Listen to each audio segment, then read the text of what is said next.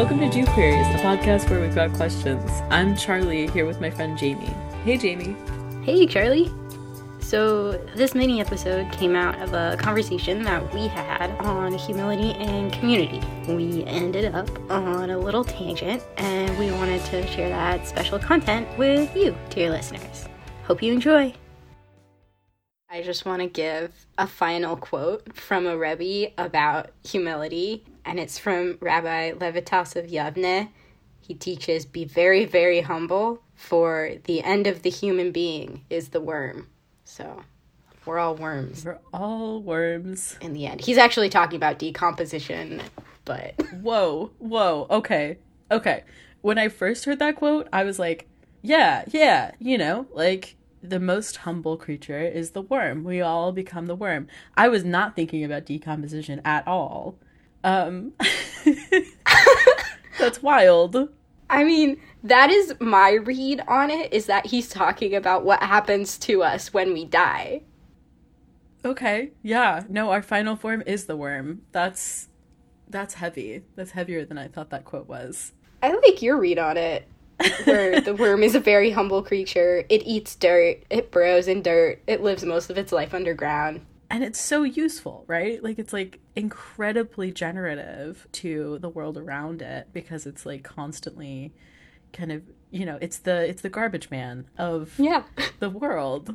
We love our garbage men. They really do an essential service to the community and to, like, society as a whole. Yeah. Worms aerate the soil. Yeah. They're our little nature garbage people.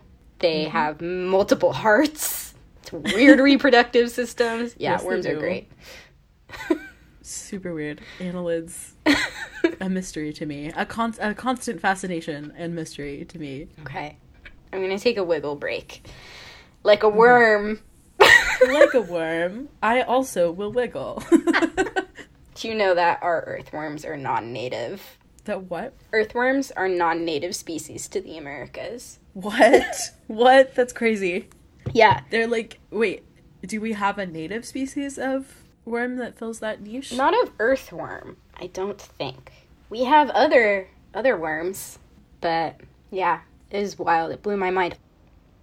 Correction, earthworms were extirpated from some northern regions in the last North American glaciation event. So when I learned this fact, I was in northern Wisconsin, where indeed all earthworms are species from Europe or Asia, but in California, the place of recording, we do have native earthworm species. So we do and we don't have earthworms native to the U.S. But still, fun fact, some northern regions of North America don't have earthworms because there were glaciers. Also, earthworms in France, maybe everywhere, but earthworms in France bioluminesce. And some woman found them in her garden at night. Like, I don't know why she was out in her garden at night. Something was happening. I think her dog ran off. She was like, no, come back. Or something.